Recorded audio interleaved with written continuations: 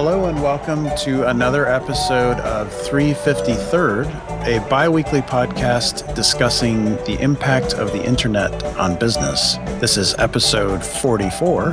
Today is Tuesday, September 11th, 2012. I am one of your hosts, Scott Barstow. And I am the other of your hosts, Anders Brownworth. On today's show, we wanted to talk about cyber terrorism in particular. And it's a bit apropos that we talk about cyber terrorism on the anniversary of 9/11. And just quickly, Anders, I'd love to get just in 1 minute or less, where were you and what were you doing when that all went down?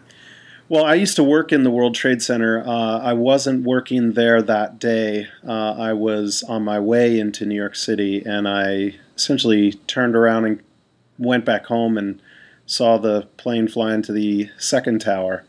So it was obviously, in New York at the time, it was a pretty amazing thing where I felt like New York was a good day or so step ahead of the rest of the country in understanding what the impact of that whole thing was. It was quite an interesting time, no question. Yeah, I remember.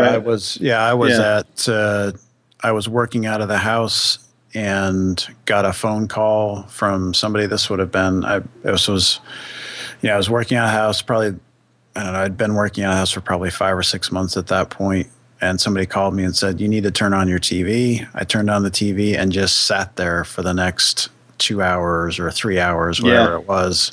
Yeah. Just absolutely stunned. Yep.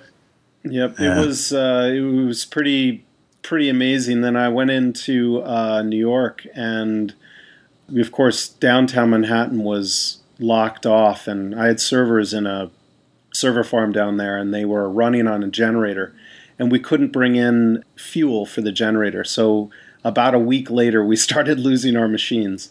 Right. So it was an interesting scenario. But then coming back, see this big smoldering pile. I went and I saw it, and they very quickly switched to, I don't ever want to see this again. I was just looking forward to them rebuilding something, and I knew they would. It took a little longer than I thought it would, but I'm very happy to see something new there. Yeah, absolutely. In the wake of the anniversary of 9/11 yesterday, we had a pretty interesting incident on the internet where GoDaddy's DNS servers were attacked.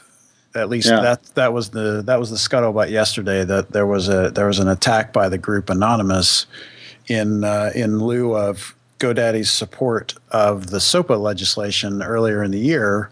They had made a pledge when GoDaddy came out in support of that legislation that at some point they would exact their revenge, and it was postulated yesterday that it was their attack. GoDaddy, of course, today said that it in fact was not a hacker's attack, but rather they had a catastrophic internal system failure. So a couple of questions for you. One, I think it'd be helpful to explain what DNS is and what it does, and then why yesterday's attack, the ripple effect of yesterday's attack or incident was so widely felt.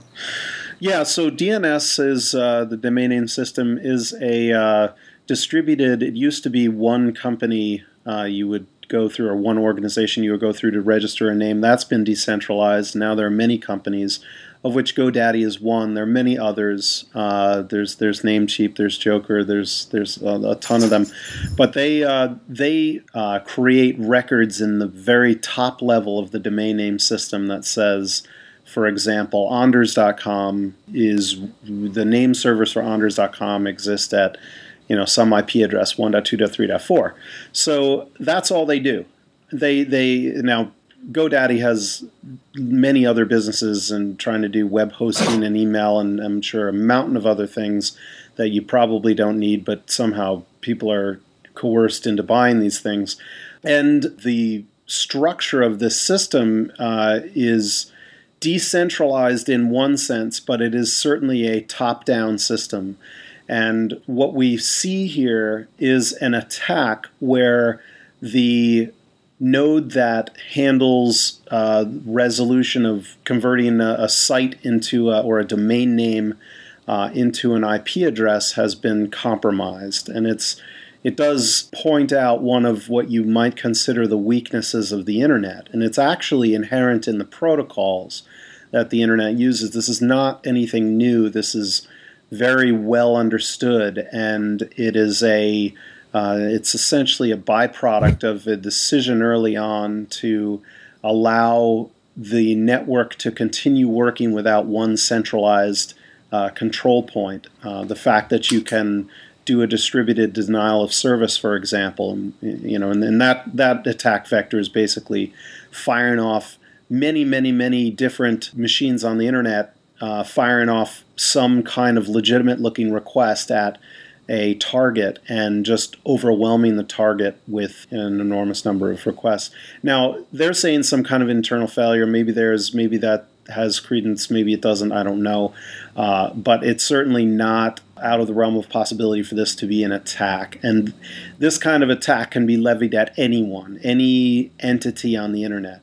And the reason there's such a big ripple effect here is because GoDaddy has a lot of customers. And if you try to go look up somebody's website and you don't already have a record for it, you don't know where to go, you're going to go where you go to find anything out, and those are the root servers on the internet. And the root servers rely on GoDaddy's servers to tell you where to go for these websites.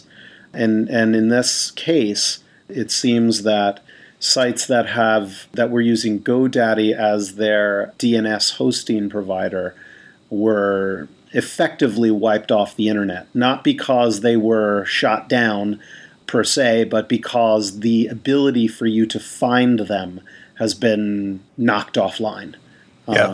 So when this first started yesterday, what was interesting, I was following the news, and it seemed to, this one particular was a Twitter post by a user called Anonymous3 or something like that. I don't remember the exact name, but he basically said, here we go. And, not long after he posted that, this is why I think it's suspect that GoDaddy's trying to make us believe that it was some sort of internal system failure, because the timing between that Twitter post and GoDaddy dropping offline was remarkably close. Very close. Yeah, and the other thing is, I don't discount the fact that there may be some kind of systemic systems failure, but that probably didn't show itself until there was a big attack underway. I mean, that's right. Yeah, and I think it makes sense, just the way and for how long it was offline. It was hours, before they recovered yesterday. Yeah. And it just didn't make sense that, if I can't believe that they've been doing this a long time. And I find it hard to believe that they would have some issue that would cause it to go offline for that long. But regardless, I don't know. I do too. But in the end of the day, GoDaddy is it's a horrible business. It's a very seedy kind of a company.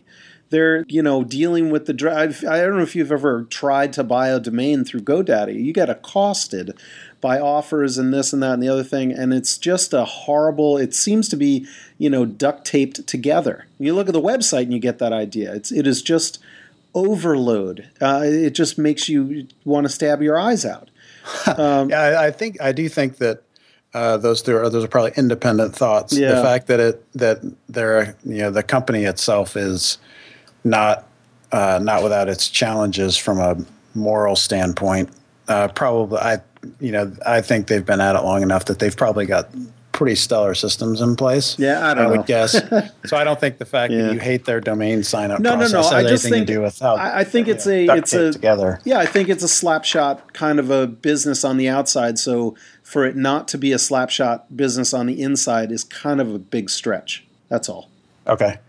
So what's interesting for me is that, let's say this attack was an anonymous attack, and it was in response to GoDaddy's support of SOPA, which everybody at the time was stunned. They were one of the probably 2 or 3 internet companies that everybody looked at and said, "What in the world are you thinking by supporting that legislation?" And I wonder if this was an attack, And the ripple effect of this taking, literally millions of websites offline and affecting, I had a guy call me yesterday and said, man, my site has been offline for 4 or 5 hours and it's killing me. And he had the unfortunate double whammy of having his email hosted at GoDaddy, so he couldn't get mail either. Yeah.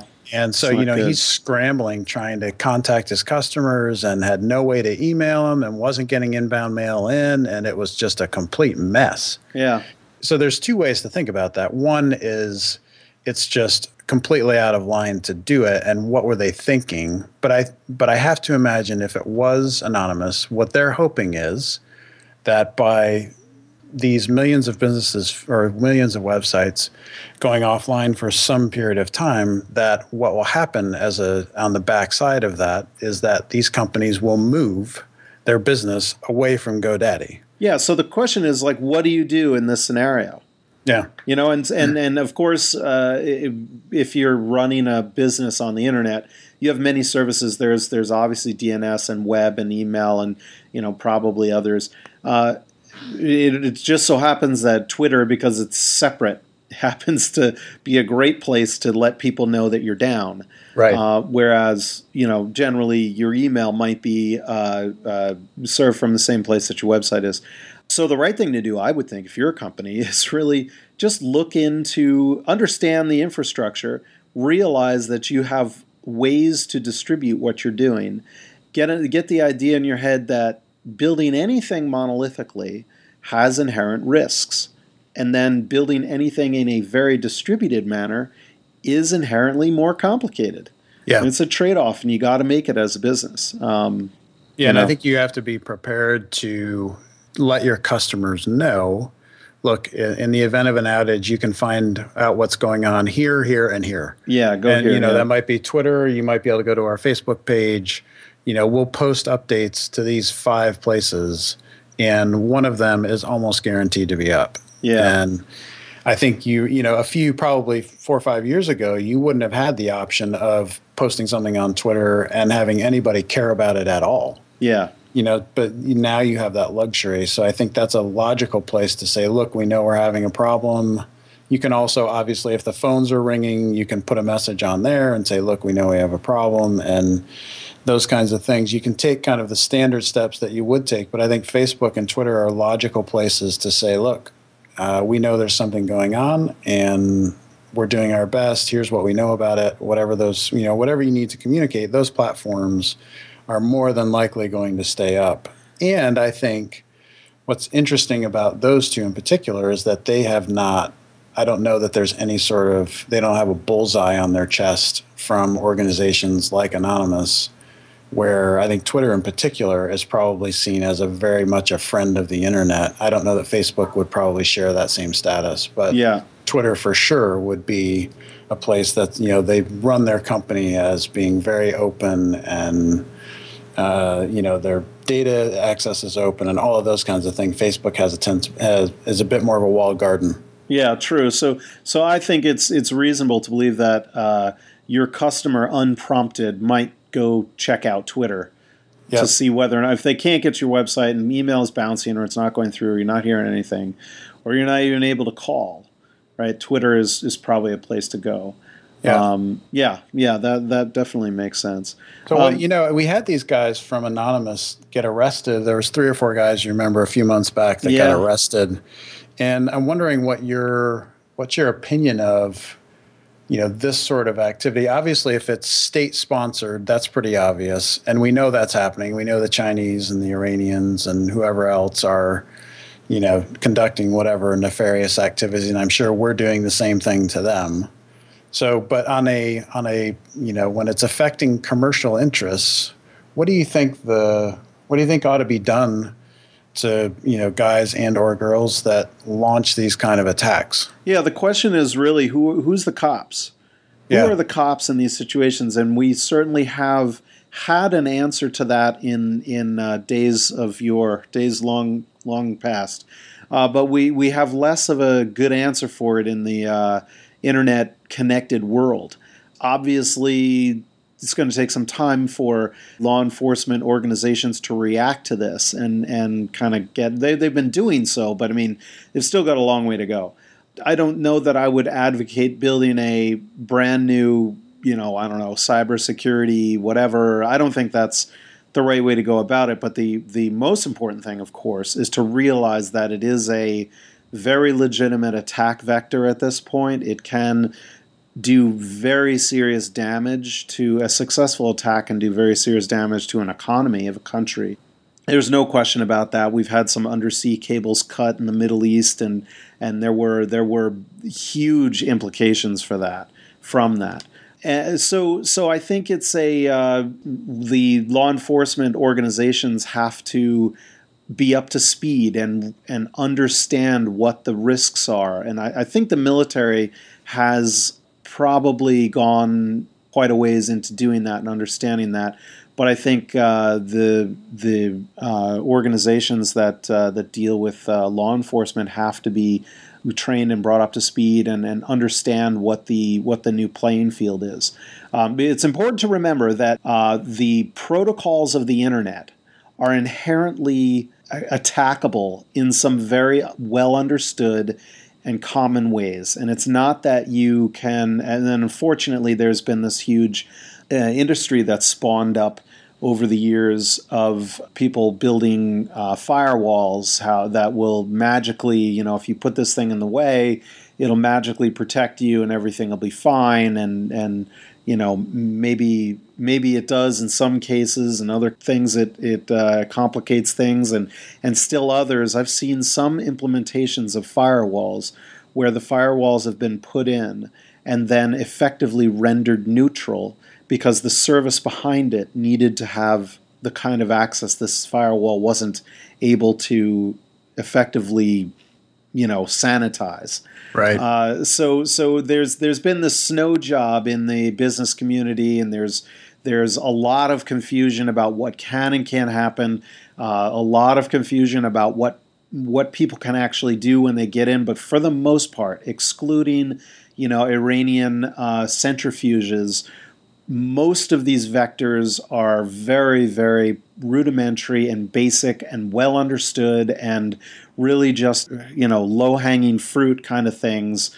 The targeted attack is relatively rare. And at the end of the day, it's really a lot of social engineering and a lot of people just being stupid about how they manage their data and what doors they have open and all. Yeah, I think in particular, the brute force attacks like distributed denial of service, I mean, there's just so little that you can do with that. You can bleed some of the traffic off. Yeah. But at some point, if there's enough machines with enough packets going at your environment, there's not much you're going to be able to do. That's true to a point. Now, this goes to what sort of the standard business model on the internet is, and it's all build a monolithic service. The way around this is to have a completely distributed service. Think of a peer-to-peer network, which tends to be hard. Well, a good example maybe is something like Skype. Right. And now Skype has peers that are well known, super peers, and you can knock them out. And there are ways to attack Skype, I'm sure. But just ignoring that, looking at the way that system works. I mean, when one person calls another person, the data goes directly from that one person to the other. And if you're trying to take down that system, the only thing you can really take aim at, aside from one of the people on the network, is some centralized node. But there are ways to make distributed networks that have totally decentralized nodes, no centralized node. So there are ways around this. And I think, the internet in 10, 15 years is going to look a lot different. It's going to be much, much more of a distributed infrastructure than it is today, I would argue.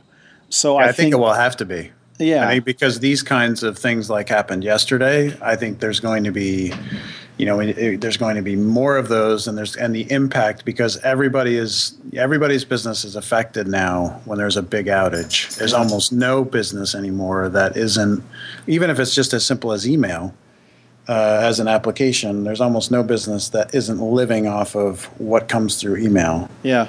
And if you can't get that for 3 or 4 hours in a day, that could it's be material. That's a killer. Yeah. Yeah, and so no I think question. having ways, I think you mentioned Skype. The other one I was thinking about when you talked about peer to peer, I think one of the more famous ones was BitTorrent. Napster. Yeah. Or BitTorrent, yeah, sure. BitTorrent's another one. Yeah. But those guys, Bitcoin would be another one. Bitcoin is very interesting. Yeah, that is true. And here's another one. I don't know if it probably still does exist, but there was a network, a distributed, decentralized web, essentially. And I forget, it was called Tor or something. I don't know.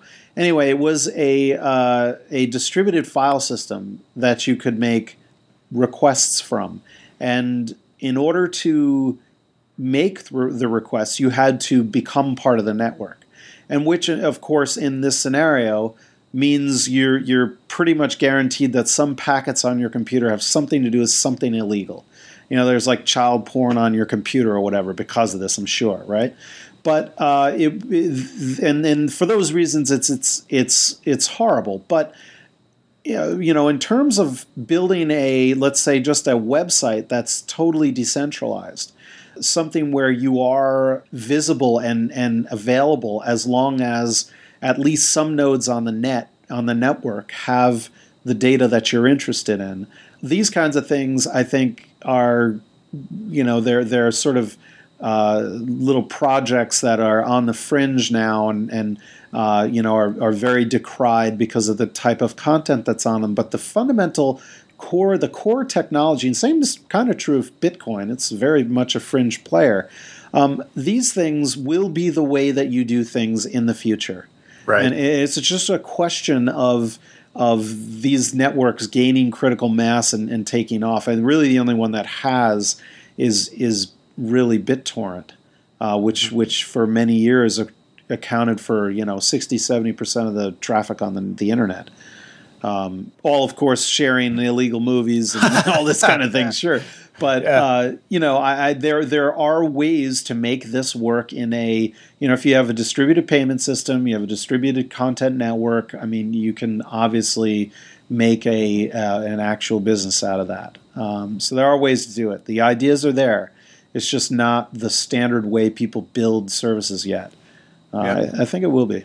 Yeah, and I think what the lesson to be learned from yesterday's outage, aside from not putting all your eggs in one basket, is to make sure that as a company that you've got a strategy for, if your primary DNS drops offline, where's the secondary DNS provider needs to be somewhere else. Yeah. That just doing those kinds of things where you're leveraging and hedging and making sure that you don't have all of your services coming from the same spot or in any way, and that could be DNS, that could be mail, it could be whatever, but just thinking about ways that you can hedge against this kind of thing and bring up another instance of your website or another way to get mail or whatever those things are in a situation where it's out of the outside of the norm so that you can keep going. I think it's just worth. For our listeners, I think that's the takeaway is, pay attention, do some research, ask questions of people who know. If your business relies on being online, then you cannot let what happened yesterday just kind of go by, even if you weren't affected, and say, oh, well, that will never happen to me, because it's almost guaranteed that stuff is going to pick up rather than go away. Yeah, that's true. And I mean, you can also point to outages on Amazon for the same kinds of things. Yeah. It really does make sense to distribute these things. It is more complicated, and there is a calculus there you have to do. Look, this may make sense in this case, but not in that.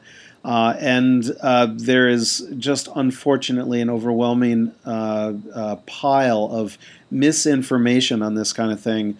The type of things that's, we'll just throw a firewall in there and then it'll be satisfied. So you really have to talk to people who really understand the technology, and don't be afraid to ask direct questions about, okay, what if we lose this? And what if we lose that? And understand what your exposure is. It's really there is a very simple matrix that you can compile, and I do think it makes sense to go through these things and at least have the discussion. I think that's our show for this week. Thanks again for listening. if you've got anything to say, we'd love to hear from you. Post comments on our website at 353rd.com. And of course, we love comments, good or bad, but we love good on iTunes. And your reviews there help other listeners to find this show, and we really appreciate it. We will see you next time on 353rd. Thanks for listening.